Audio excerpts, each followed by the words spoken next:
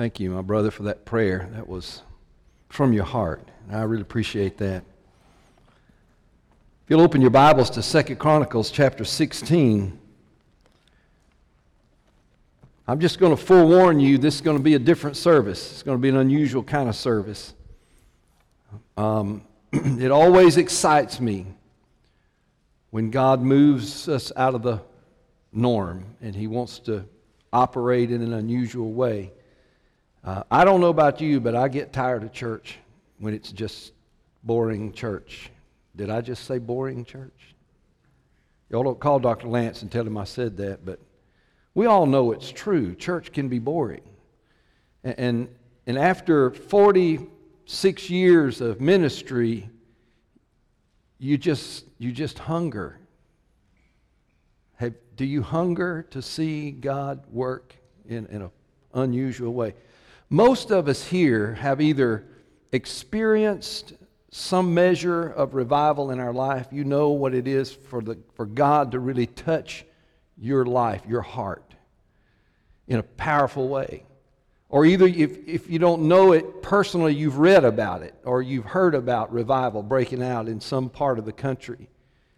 I was talking with John Avant not long ago. John Avant is the president of Life Action Ministries, a former pastor of Coggins Avenue Baptist Church in just outside of Fort Worth, Texas.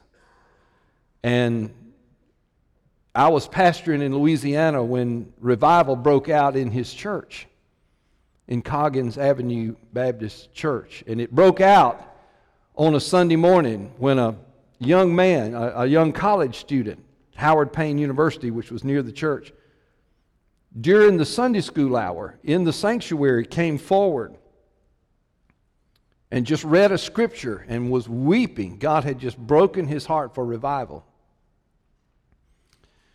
And while he was standing in the front sharing his heart and tears were just pouring, an elderly lady got out of her seat and walked down and just hooked her arm in his and stood by him.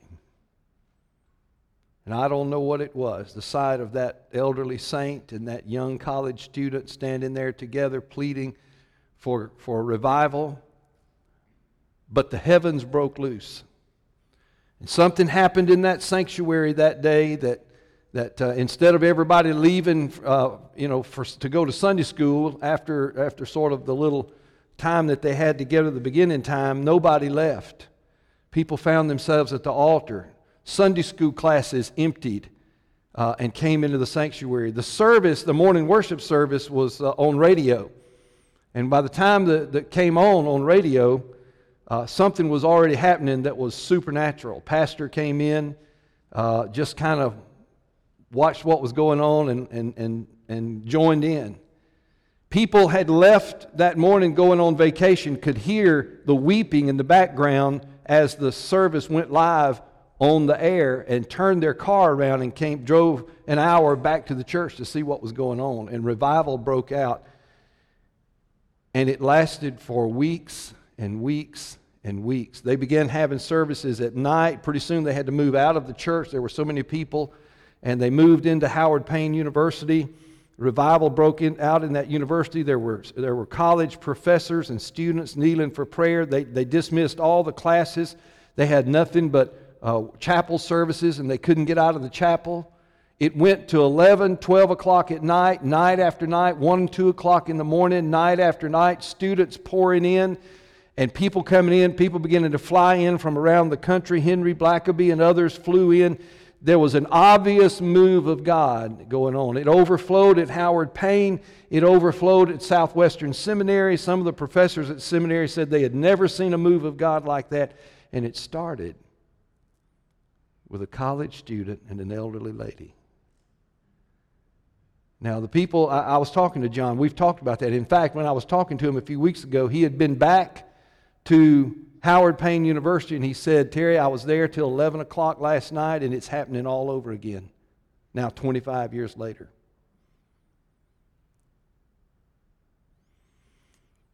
I hunger for that. I can't hear stories like that without something in my soul crying, God, do it again. Do it again, Lord. Let me see that. Let me experience that. My book on revival was prompted by that. The first quote in that book says, once you've experienced the fire, you can never be satisfied with the smoke. So if you've ever experienced a move of God, you can't be satisfied with just typical church services. Now, I'm just going to say this. There's a stirring in this place tonight. You felt it when you prayed. God's sensitizing, tenderizing our heart. I felt it when I came in tonight. Revival is not something we do to ourselves. It's not something we can work up. It's not something we can organize. Revival is a pouring out of the Spirit of God upon His people. Jonathan Edwards was the leader of the first Great Awakening in America. Here's what he said about revival. He said, God hath had it much on His heart from all eternity to glorify His dear and only begotten Son, and there are some special seasons that He appoints to that end, wherein He comes forth with omnipotent power to fulfill His promise and oath to Him. And these times are times of remarkable pouring out of His Spirit to advance His kingdom. Such a day is a day of His power. The psalmist prayed, Lord, will you not revive us again, that your people may rejoice in you.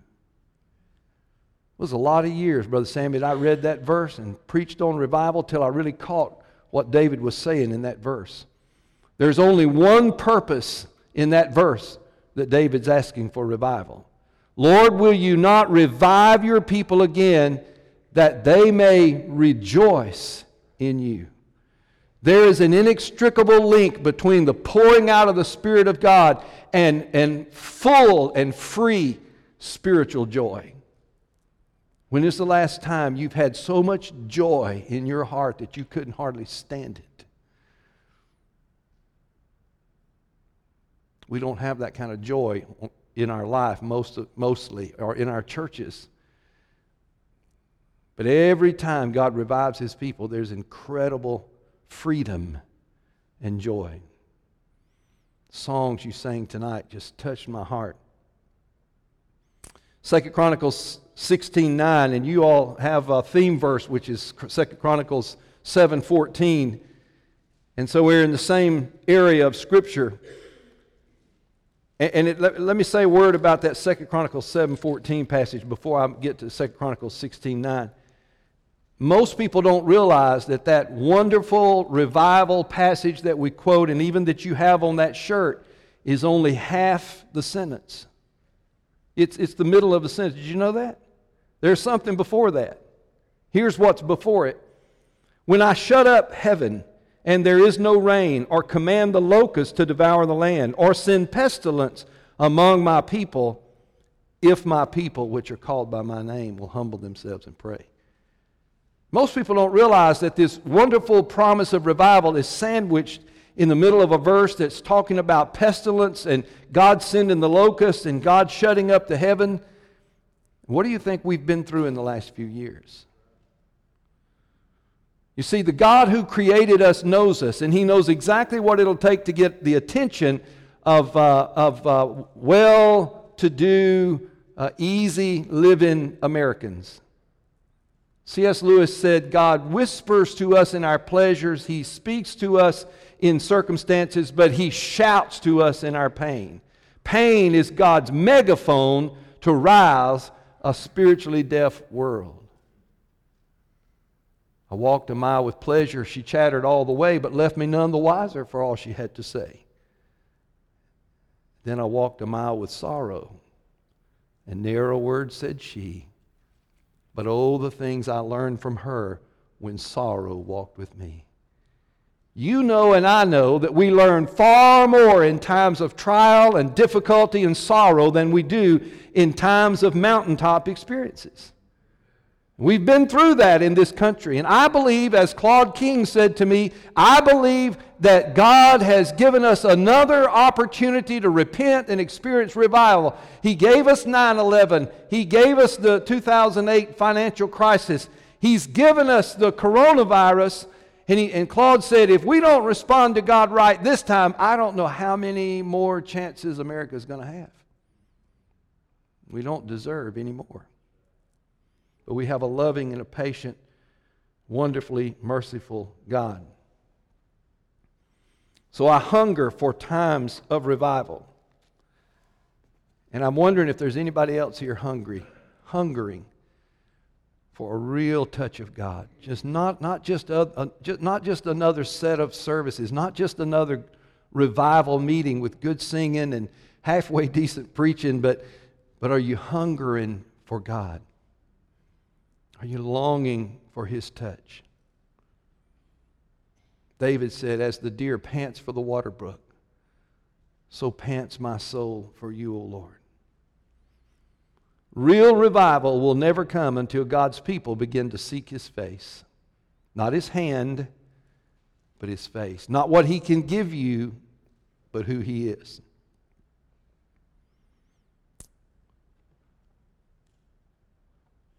There have been a few times in my life that I've been privileged to have been in the midst of a pouring out of the Spirit of God. I never have forgotten any of them. One of them was the 100 days I spent at a roadside crossing 10 years ago. All day for 100 days.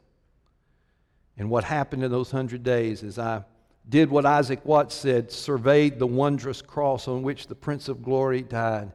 My richest gains I count but loss and pour contempt on all my pride. Those 100 days when I lived, ate, and breathed nothing but the cross of Christ marked me forever. I'll never be the same since then. And there were a lot of lives changed as a result of that. That was one. There have been other times. But this past week, I had an experience that I've not shared publicly and shared with very few people privately. A year ago, about this time, I saw a documentary, and Brother Sammy thinks he saw it too, but we're trying to figure out where it came from. I think Ronnie Floyd, who is the just passed the executive director of the Southern Baptist Convention Executive Committee, was the president of the executive committee, chairman, whatever the title is. I think he sent it out. And I think it was in relation to the National Day of Prayer. And it was a documentary about a 95-year-old man by the name of Fred Lunsford in North Carolina. Lives in Hayesville, North Carolina. Murphy, Hayesville. Here is Fred's story, and then I'm going to show you that documentary. Brother Fred was actually a World War II hero. His living room walls are decorated with all of the awards, congressional medals. He was among the group that stormed the beaches of Normandy. He was in the thick of it. He survived. A lot of his friends did not. He's a highly decorated World War II hero, first of all. But he don't talk about that. When he got out of the military, he felt called to the ministry, and he began to preach in the mountains of North Carolina. He eventually became a director of missions up there. And God used Fred in a lot of people's lives. But God got a hold of him later in life. He and his wife Gladys built a prayer garden about 2 miles from their house. And every day they would go to that prayer garden and pray for revival in this country. And it's a beautiful prayer garden. I've been to it now several times. So his wife died a number of years back, and he continued to serve the Lord until he was 93. He was talking to the Lord one day. His eyesight was beginning to fail. He was having some temporary blindness. He's a very strong, able-bodied man. But at 93, he was beginning to have some trouble. So he went to the Lord. He said, Lord, I think I'm done. I think my time here's over. I'm ready to come home. And the Lord said, Fred, not yet. Not yet. And he said, not yet? What do you mean, not yet? And he said, I still have a work for you to do. He said, Lord, what would you have me do at 93? He said, I want to bring revival to this country. And I want you to call for 1 million people. Well, actually, first, it was just 1,000. I want you to call 1,000 people together and pray for revival. And Fred said, okay, Lord, I don't know how that's going to happen. I don't know how you're going to do it, but I'll do that. And he set about, he had a couple of people around him. Chris Schofield, who was the chairman of the Office of Prayer and Spiritual Awakening at the North Carolina Baptist Convention, was with Fred in this endeavor. And Greg Mathis, who was pastor of Mud Creek Baptist Church in Hendersonville, North Carolina. Hendersonville, and his church is about 4,000 members. It's a pretty big church. And he came alongside him, and they began to do what Fred felt called to do. The problem was they had 1,000 people committed to pray for revival in 48 hours. So they said, well, our vision wasn't big enough. Let's go to 10,000. And they had 10,000 within a few weeks. And then they moved the goalpost again to 100,000, and they got 100,000 before too long. And so then Fred said, I think God wants us to get 1 million people. And they just passed 1 million just the beginning of this year. Fred last year at 95 asked for 100 preachers to come to his area and go with him up on Prayer Mountain. It's a mountain that he's cleared, that he owns.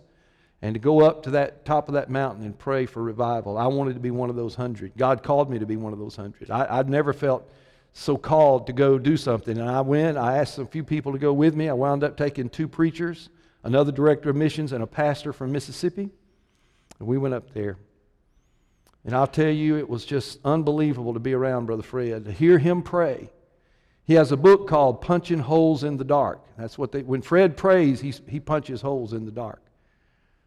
And he's just an amazing old mountain preacher. And we spent time with him. We prayed at the prayer garden where he and his wife prayed every day. We prayed next to the old George W. Truett home, where George W. Truett, the longtime pastor, 44 years, I think almost long as you, at First Baptist Church, Dallas, Texas. His parents' home is on the grounds of a conference center up there, the Truett Conference Center. And Fred's parents and George W. Truett's parents prayed out under a hickory tree in that yard every day. We prayed there. We prayed out in the woods where at 5 years of age, Fred, with a brand new slingshot his daddy had made him, at 5 years of age, little coveralls and barefooted, was out in the woods with that slingshot. And he heard something, he didn't know what it was. And it was a man praying, laying in the leaves, praying. And he heard that man pray, God, I'd rather die in this thicket than be a powerless preacher. Let the Holy Spirit fall on me, God. Please, send your Holy Spirit. And he listened to that man pray, and it left a mark on him. He never forgot that all his life. He was 5 now. He's telling this when he's 95. The old man was called Uncle Doc. He was a circuit riding preacher who just didn't ride. He walked everywhere, walked 10 miles to preach, and walked every day to places to preach. He was well known in the area, and he was a godly old man. Well, that impacted Brother Fred. We went to the place. They found the place where Uncle Doc prayed, where they saw him praying. It's on an old Indian trail beside a creek. We all went to that place. About 30 of us, 40 of us that went to the place there and prayed in the woods where Uncle Doc was praying that day. It was powerful. So that was a tremendous time. Well, recently God's been stirring my heart, and I heard the Lord speak a word to me, and I wanted to go. In fact, it was so amazing. I said, Lord, it's impossible. What you're asking me to do is impossible. And the Lord said, is there anything too hard for me? What about Fred Lunsford? And he had me. He had me. If you think what I'm asking you to do is tough, what about Fred Lunsford at 93, calling 1 million people to pray for revival? And I had no answer, but I knew that I needed to go back up there and see Brother Fred. So I did, and I took one pastor from Prattville with me. We went up last Tuesday. We spent about 2 hours with Brother Fred. He's now 97.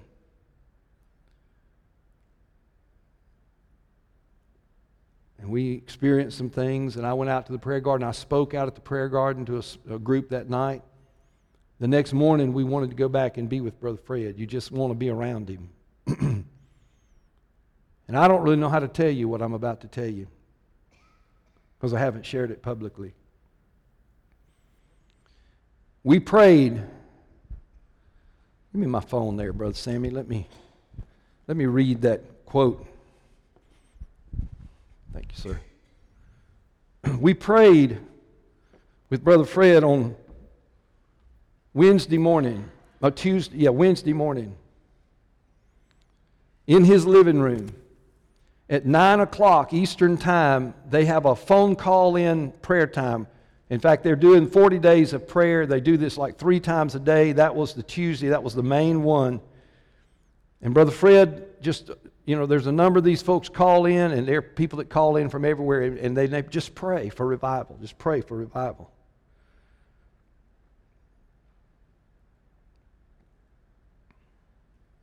And we were there, and he said, why don't y'all just stay and be with us on the phone call? I said, okay. So folks called in, and they started praying. People on the phone prayed. Chris Schofield, Greg Mathis, David Horton, who is the president of Fruitland Bible College in North Carolina. And then a number of other folks, women, men, prayed. And then when they finished, I prayed. And then Brother Fred prayed. And the guy that I took with me, his name is J.B. Burt. He's pastor of New Vision Baptist Church in Prattville. Brother Fred said, J.B., do you want to pray? J.B.'s very quiet, but he has a heart for revival. Years ago, he was asked to travel with Manly Beasley, great preacher from Texas that at one time had 70 pastors pastoring churches that had come out from under his ministry. Manly Beasley's life story is one of the most amazing stories you'll ever hear, a story of faith. He was a man of faith. Manly Beasley liked to ask the question to people. If he were to meet you, he'd say, brother, what are you believing God for today that if he doesn't come through, you're sunk? That's his question. He's famous for that. Hey, brother, what do you believe in God for? Manly believed the reason we don't ever see the supernatural power of God is because we never ask God for anything that we can't do ourselves. We play it safe. What do you believe in God for today that's so unbelievable, so impossible for you to do that if God doesn't do it, you're in a mess? That's Manly Beasley. Manly Beasley and Miss Bertha Smith, the great old missionary from China, traveled together. Well, didn't travel together, but they were in a lot of meetings together. Miss Bertha was just an unusual person. Great prayer warrior. Ron Dunn, those guys were people that were my spiritual heroes. Well, J.B. Burt drove them. He was their driver. He drove them around the country for about 3 years. So he had been around revival. He knew about revival. But it had been 35 years, he said, since he's had a real touch of God, a move of God like he used to be all the time, used to experience all the time with them. So yeah, he wanted to go up to Prayer Mountain. So on that morning, Brother Fred had prayed. He hands the phone to J.B. And J.B. tries to pray, but he can't pray. He's weeping. God's moving on his heart, and he's weeping, just sobbing his prayer out to God. And I don't know what happened, but at some point in that prayer time, the glory of God moved into that room like I have never experienced before. And it felt like it was like a wave just came over J.B. and came over Brother Fred and came over me. And we were the only 3 in the room. There was a housekeeper in the house who was standing a couple of rooms out, and she was just standing reverently, quietly, like this, with her head bowed. And then once I saw her in the other living room, the den, out the other door, I could see her just standing there with her head bowed. Her name was Sharon, maybe 75 years old. And the glory of God came into that room to such a degree that something jolted me out of my prayer. I had my head bowed. JB's over here praying, and I just sensed something going on. I looked at Brother Fred. He's sitting right next to me on the couch. And Brother Fred, at 97 years old, he's stomping his feet, clapping his hands, saying, well, glory, glory to God. He just came alive. And I could hear on the phone, it had just been muffled amens and praise the Lord. You know, as we were all praying, you could hear just to thank the Lord. Amen, praise the Lord. I agree. But all of a sudden, at that very moment, there was just all their voices rose in a praise to the Lord as something they sensed was going on. And for a few moments, I don't know, we just basked in the glory of God. It was an unbelievable, phenomenal experience. We finished praying. We were all just wrung out from it. And JB and I were leaving. I was ahead. I walked into the kitchen and spoke to Miss Sharon and said, thank you for letting us come take care of that old guy. And I walked onto the door, and JB, who had just cried his eyes out, it was incredible how he grabbed a paper towel, and he said, that Kleenex of mine is not getting the job done. So he grabbed a paper towel. She said, well, that was some kind of prayer meeting. He said, yes, it was. She said, I've never seen anything like that in my life. He said, me either. She said, when y'all were praying, I put my hand on the wall and I could feel the wall shaking. And that whole room was vibrating. Now, he didn't tell me that. I didn't hear her say that, but JB has had a stroke at some point in the past. He's 70, he's perfectly fit. He's a fitness trainer, basically. He's going to try to train me. That'll be another miracle. We don't want to get me in shape. And we were driving down the road coming home, and he said, I need to tell you what that lady said. It didn't register with me what she said, but she said she put her hand on the wall and felt the building shake. And I thought, wow, that's amazing. He said, because of my stroke, sometimes people say something to me, and it's a little while before it dawns on me what they really said. He said, that really dawned on me what she said. He said, I wonder what that was all about. And I said, well, you remember that moment? You may not remember because you were the one praying and you were crying so hard. But there was a moment when the glory of God just came into that room, and Brother Fred just about came off the couch. I mean, his feet were just going up and down. His hands were clapping. Well, I called back up there and I talked to Brother Fred. I said, Brother Fred, this is what your housekeeper said. He said, well, she didn't say anything to me about that. And I said, well, when you talk to her again, would you just ask her about that? I'd like to verify what she felt and what she experienced. She said the wall was vibrating. This is just a little house, just a small little brick house. So, Brother Sammy and I were coming back after lunch, and I got a text from Greg Mathis, the pastor of Mud Creek Baptist Church. He said, this is his text just a little while ago. He said, hey, Terry, I verified with Fred today what the housekeeper said about Fred's house shaking when y'all were praying there on Wednesday morning. Her name is Sharon Guffey. She told Fred she had never seen or heard anything like it. She said, the power was so great, this is a quote, the power was so great I literally thought the house would collapse. Fred said he was shaking so bad he couldn't tell if it was the house or himself shaking. What an experience. I don't know what to say about that, except that I'd like to experience more of that. I'd like to be in the presence of God that strong again. I want you to meet Fred Lunsford, and you'll meet him in this documentary. And I also, we don't have time to do it tonight, but I also have a memo thing on my phone, and I recorded his prayer that morning. I recorded him praying, about 9 minutes of him praying. And sometime if you'd like, I might could play that for you, because it's powerful just hearing Fred Lunsford pray. But you're going to meet him in this documentary. I've never done this before, but I really feel like God wants us to watch this, and then we'll just see what God does afterwards. Just listen. Be sensitive to what you're about to hear.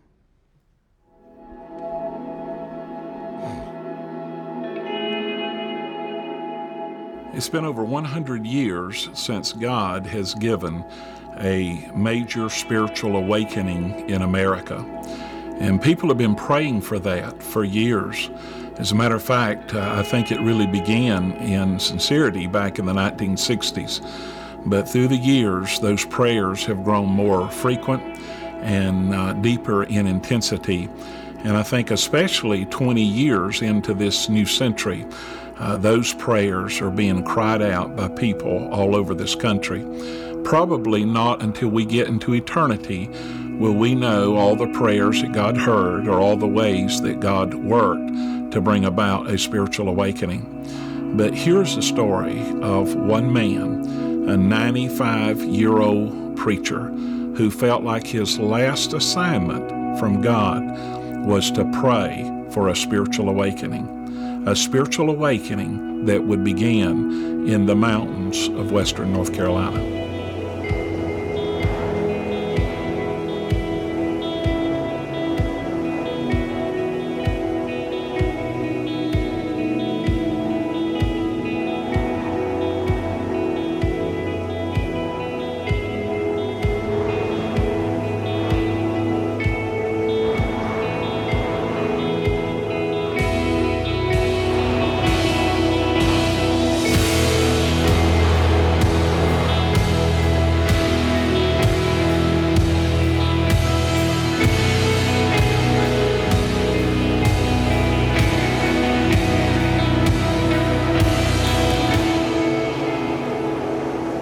Can God really start a spiritual awakening with the prayers of one man?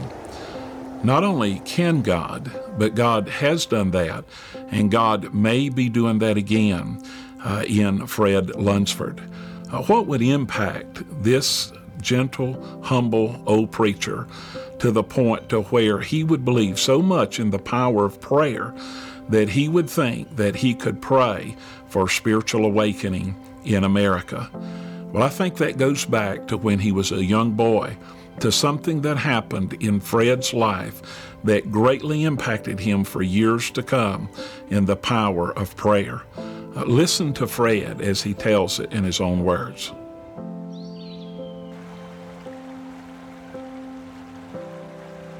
I was just 5-year-old and went into a wooded area. And right by the side of the road, on the left side, was a thicket. A little stream flowed right through the middle of it. And I crossed this little stream going up this old road, and I heard a noise out in that laurel thicket.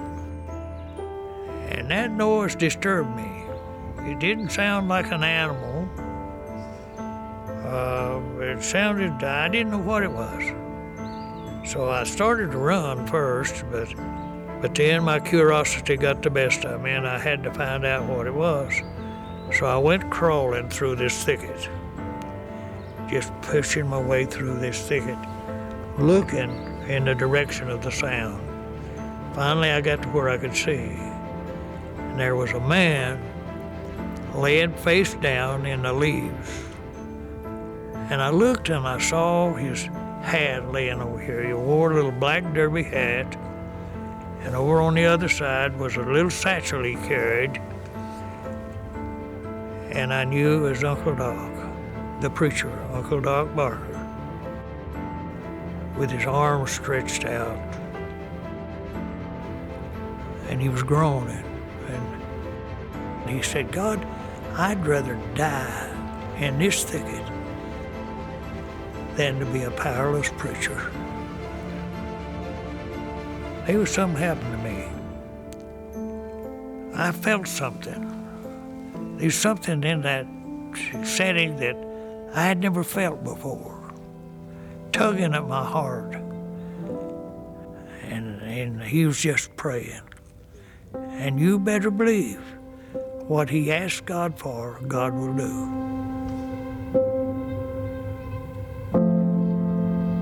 Fred never forgot what he saw and experienced that day in that laurel thicket. And as a matter of fact, the prayers of Uncle Doc would influence him for years to come. And for 7 decades as a Baptist minister, preaching and praying, he would often reflect back to what he saw about Uncle Doc praying, "God help me. I'd rather be dead than to be a powerless preacher." And Fred was not a powerless preacher, not in his preaching and not in his ministry. But the great power that God had given him really came through prayer. And he would exercise that in his last assignment to pray for spiritual awakening in America. The intensity of prayer, as I know it now, for spiritual awakening occurred, actually it will be 2 years ago, sometime in the summer. I have a little prayer garden that I go and pray every day, and there I was praying and I had an experience with God that's beyond measure. Beautiful sunshiny days, and I looked at Buckhorn Gap and Gap in the mountain. I'd been there many times. It seemed to me that I saw Jesus standing in that gap. And just then I saw a thundercloud come up behind him, start rolling over the mountain, and then I heard the thunder roll and lightning begin to flash. And I began to talk to God in a serious matter. I said, "Lord, I'm old and things about over with me, and now my wife's been gone for several years now, and she's in heaven. And I think it's just time to take me on. I'm ready to go." God said, "Not yet." Why not yet? He didn't answer me. I kept going back every day for maybe 3 weeks or a month before one day he answered me. And he said, "Not yet, because I've got some unfinished business that you need to take care of." What is that unfinished business? You'll be preaching 70 years now. Celebrate 70 years in the ministry and get everybody you can to begin praying for spiritual awakening. I want to send a renewal. I want to send a new work among you. And do that. And so I started. That's when I first got the tremendous burden for spiritual awakening among us. Fred clearly knew his assignment. What he didn't know is how that God would do this. And Fred said that God spoke to his heart and said, "Don't you worry about how I'm going to do this. I've given you a clear assignment to pray for spiritual awakening and to lead others to pray for spiritual awakening. And I will draw people to you." And God was about to do something that would even surprise Fred at how he was going to continue this move to give a spiritual awakening in this country. Fred was invited to come to Truett Camp to speak in a prayer conference. Chris Schofield, who works with our Baptist State Convention, was putting this prayer conference on at Truett Camp. And so he had invited Fred to come, and also David Horton was to be the main speaker, the main preacher there that day. Well, Fred got sick again, and he had lost his eyesight temporarily, and he really did not feel well, and he didn't think that he was up to making the trip. And Chris Schofield said, "No, Fred, the one thing I'm certain about is you are to be at Truett Camp that day and to speak." Back in September of 2019, both of us were featured speakers in a prayer conference at Truett Baptist Camp there in Murphy. And that day, you told a story from your boyhood days about a man that you affectionately called Uncle Doc. And that story you told gripped my heart and motivated me to pray with greater frequency and greater intensity than I ever have in my life. After the prayer conference was over, I was driving home and I kept thinking about that story about Uncle Doc. God used that in my heart in an amazing kind of way. I couldn't keep the story to myself. I told everyone that I saw about what happened over the next few weeks, and every time I shared the story, God used it in a special way in the person to whom I'd been speaking. Well, I had felt impressed of the Lord that what I needed to do was to contact Fred Lunsford and to arrange a time when I could spend an afternoon with him. Well, in the process of doing that, I believe the Lord put it upon my heart to invite my son Michael, who is a pastor and also a professor here at Fruitland, and also to invite Greg Mathis, my pastor, and J.D. Grant, a good personal friend, also professors here at Fruitland Baptist Bible College. When I asked all three to go, without reservation, they all three immediately said yes. That first meeting with Fred would become a day that literally would transform the prayer lives of those of us that traveled there that day forever. I'll never forget when we got there and began to knock on the door at Fred's house. He came to the door and he was barefooted. Now, what was so surprising about that is it was so cold when we actually left to travel over there that day. And being in the mountains, it was even colder than that over there. But as he sat down and we sat down and began to talk, he shared with us the reason that he didn't have any shoes on was something that he experienced back from World War II. Fred was actually one of those soldiers that stormed the beaches at Normandy. He was one of those that fought in the Battle of the Bulge. And it was so cold that his feet were frostbitten. And he suffers, even all these years later, from his feet burning, even in the coldest of weather. And as he told us that story, I couldn't help but look around the walls at all of the recognition, all of the medals, all of the things that were given to him as being a part of that generation that we call the greatest generation that fought in World War II. And I realized that literally we were sitting in the presence of an American hero. And so as we talked to him that day, he shared that, but he quickly moved from all of the patriotism back to the spiritual. And he kept talking about what he had on his mind and what he had on his heart, and this assignment that God had given him about praying for a spiritual awakening. And so I asked him, I said, Fred, how far is your prayer garden?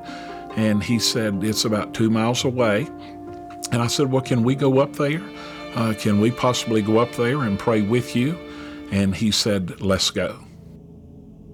As we traveled that day to Fred's prayer garden, I was amazed to think that here was a man almost 95 years of age that every day gets up and travels 2 miles to his prayer garden.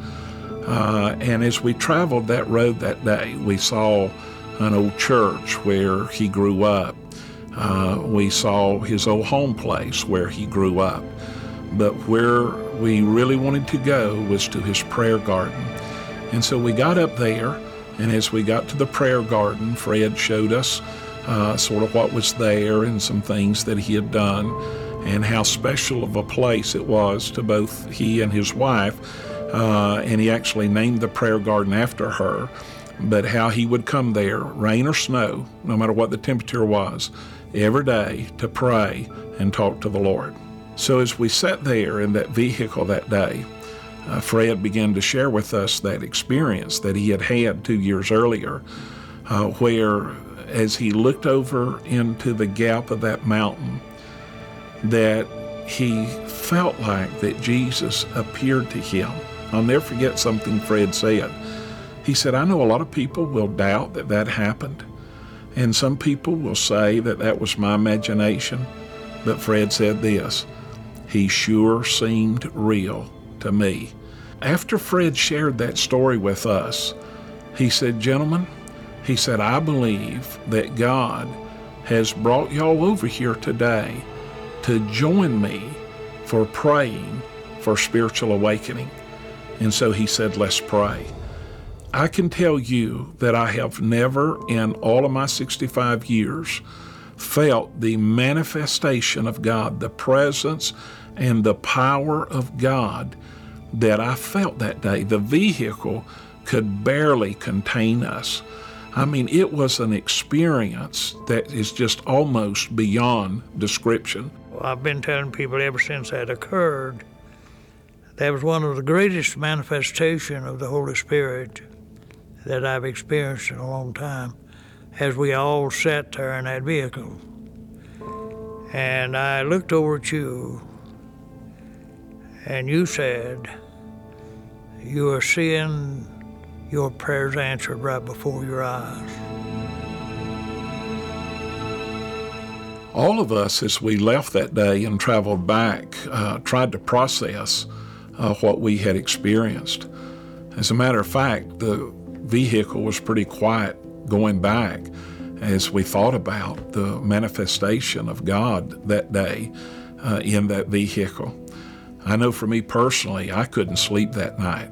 I prayed and asked God to help me understand what was happening. And so I called you the next morning. I just still had to talk about it. And I called you the next morning. 5 times that day. Yeah, I called you 5 times that next day. That's right. I couldn't get it off my mind. And but when I called you that morning, you said that you had already been talking to God and that God had spoken to you and that you wanted to do it again, but you wanted to do it back on top of the mountain up there. And for us to get as many preachers as we could to come on top of that mountain and maybe call it Preachers Praying on the Mountain for a spiritual awakening. And God impressed upon my mind 2 preachers.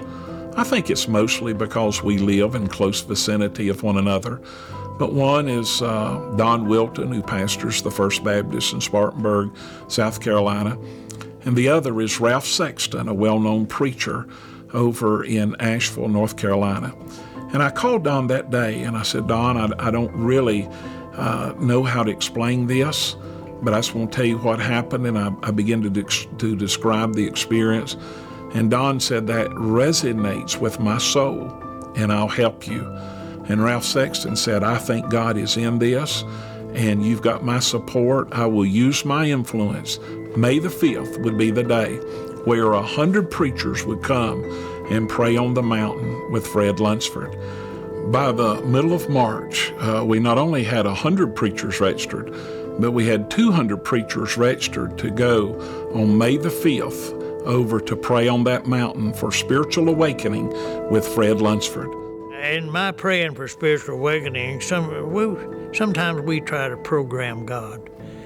We want it done like we think it ought to be done. And I never dreamed that it would happen the way it has. And then something happened in this country and even around the world that none of us expected. The coronavirus set in. At least 6 people have died in an outbreak of the new coronavirus, which has now reached the United States. Breaking news tonight, the U.S. reaching another grim milestone. Deaths in the after returning from Wuhan, China. None of us could imagine that literally we'd be shut down for weeks. We would not be able to come to church.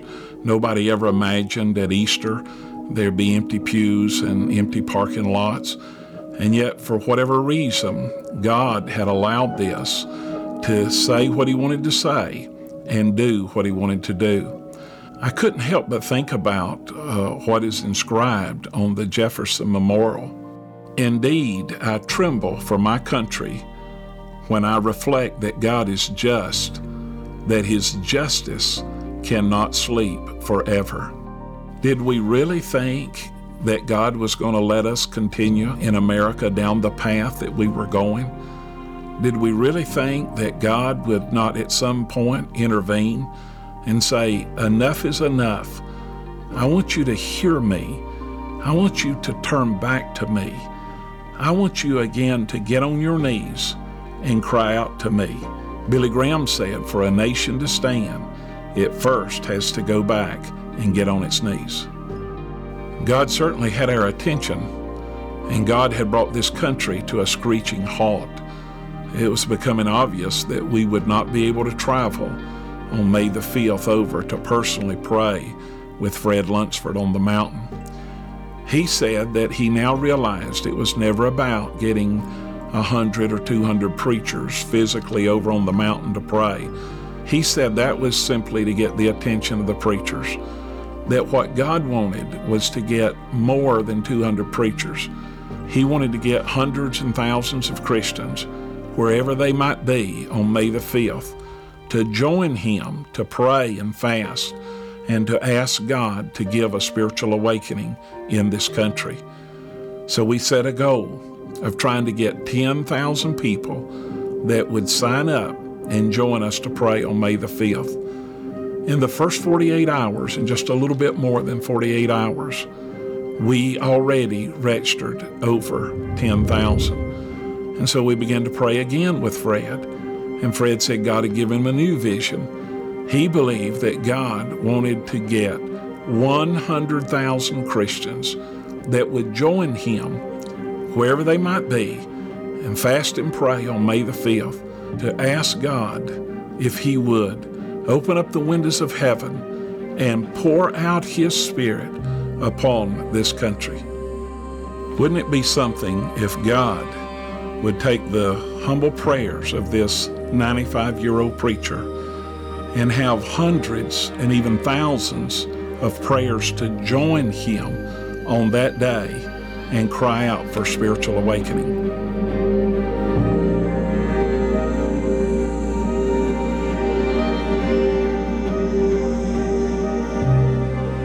A.T. Pearson said, "There has never been a spiritual awakening in any country or locality that did not begin in united prayer."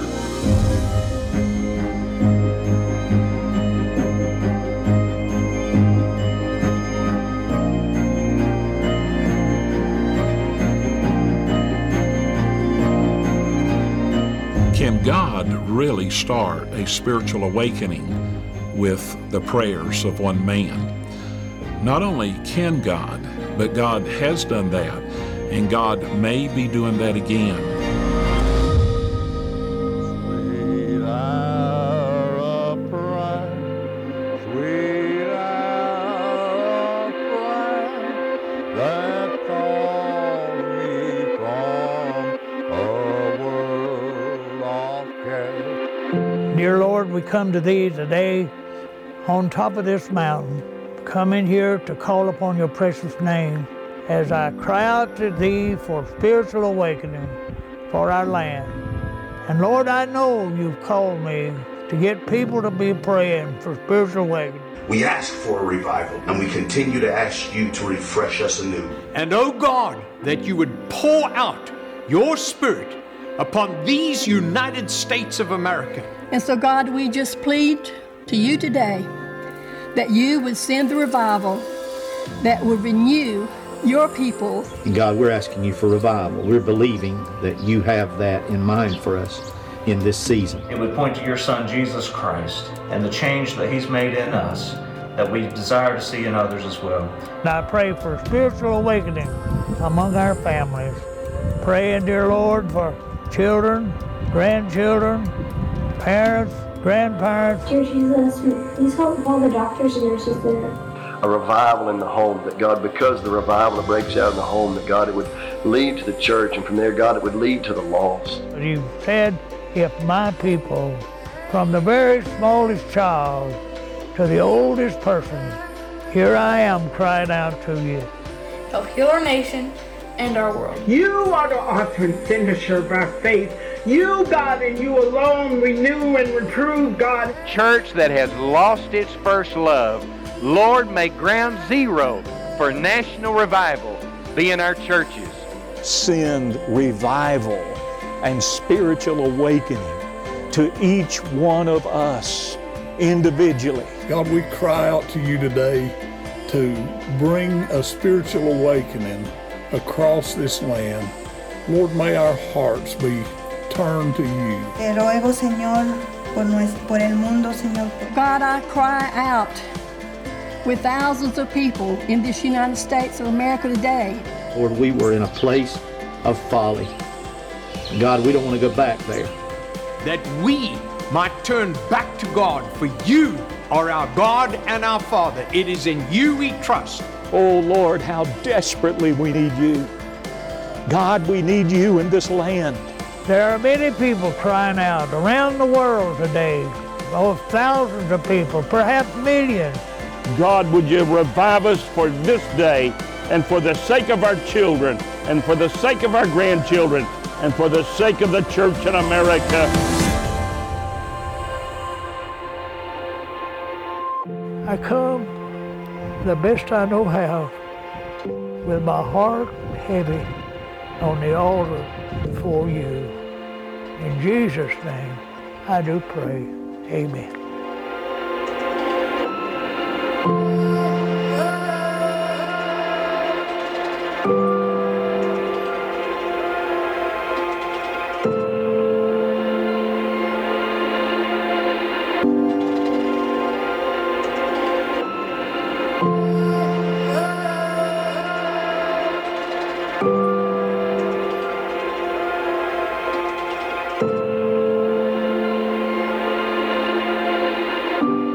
And you truly believe in your heart that if we will humble ourselves and repent of our sins and seek God, that He'll do that again.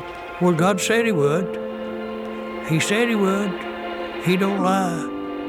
And I believe it with all my heart.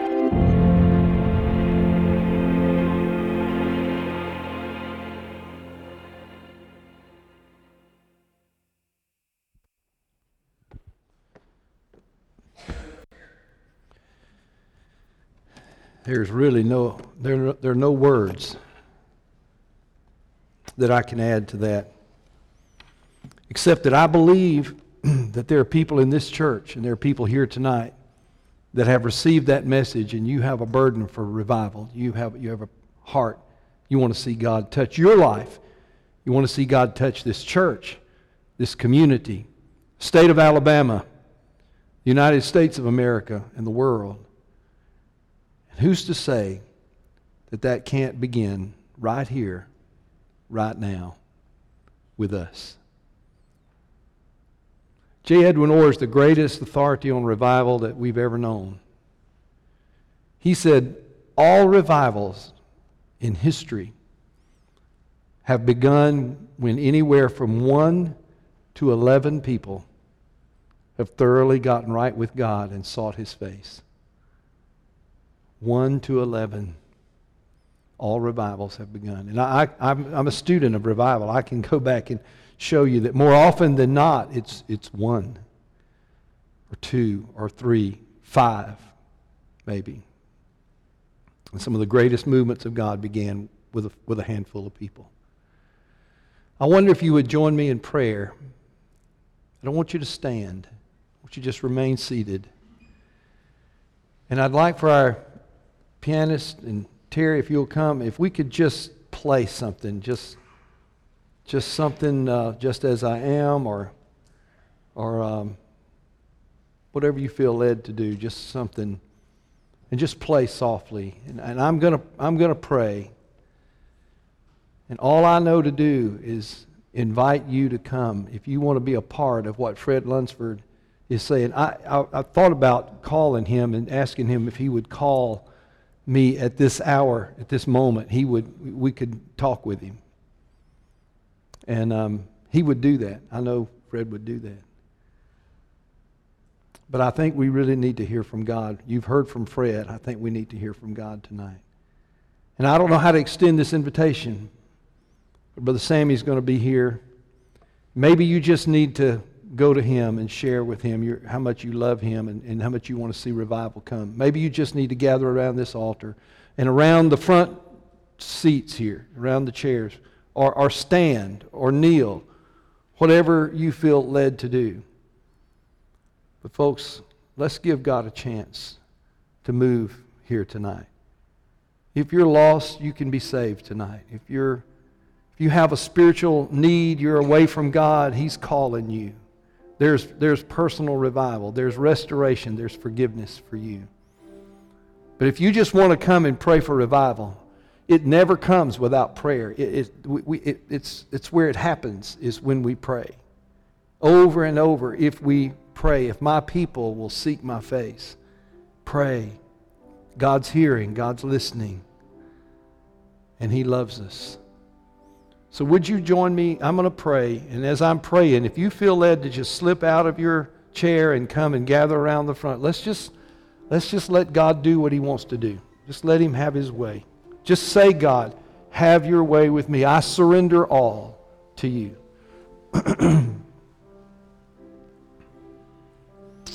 How precious.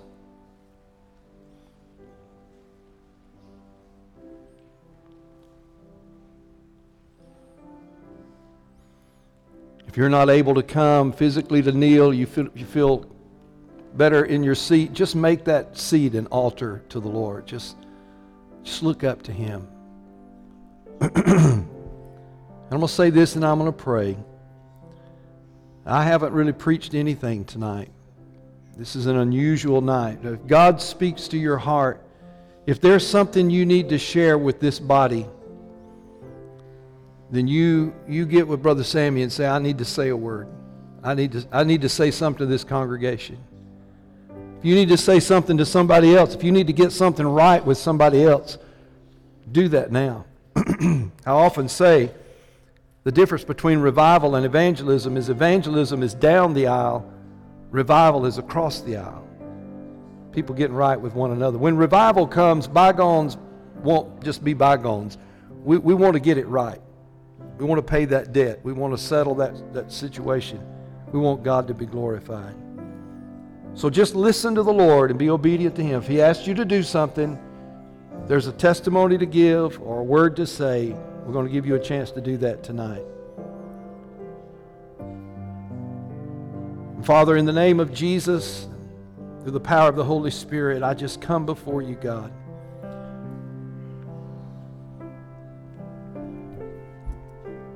Lord, on my knees, I ask you to do something unusual in this church this week.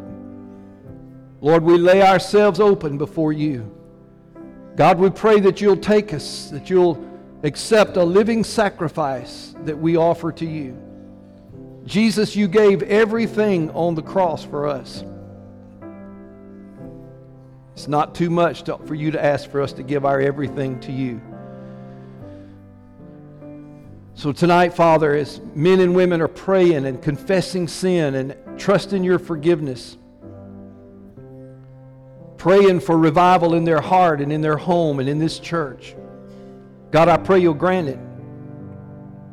I ask the Holy Spirit to move among us now and clean us up, God, knowing that there's only one thing that can hinder revival, and that's sin, and there's only one kind of sin, and that's my sin, our sin. Personal sin. Break our hearts, God. Produce a spirit of humility and brokenness in us. Help us to put self aside and to cast out all the things, as the writer of Hebrews says, those weights that so easily beset us, all the sins that have held us down in the past. Lord, break those chains tonight as we sang that song. Lord, break those chains. Set us free, individuals, one by one, Lord. Do something in our heart that cannot be explained except in terms of a supernatural God moving in the midst of His people. God, I pray for revival. I pray for true revival to break out here tonight. I pray you'll move in the power of your Spirit, and the spirit of what we felt in Fred Lunsford's living room last Tuesday, I pray we'll feel that tonight, God, because we're on our knees seeking your face. Oh, God. Oh, God, hear our prayer. God, send revival, oh, God. Rescue this country, Lord, from our own demise. Father, we know you're the only one who can rescue us.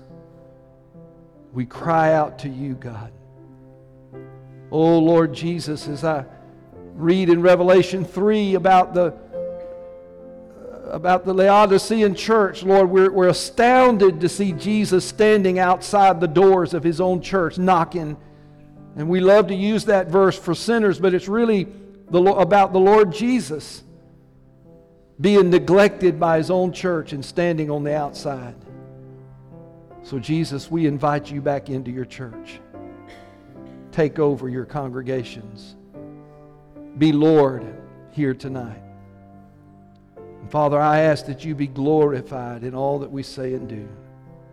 We give you this time. Lord, we're not going to leave till you tell us it's time to leave.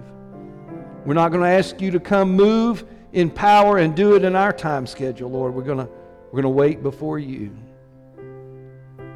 We ask you to move upon us and lead us in these next few moments. Amen. Let me just ask this. Is there anyone here tonight that feels like you have a word that you need to say? A testimony or something you need to share before this group tonight?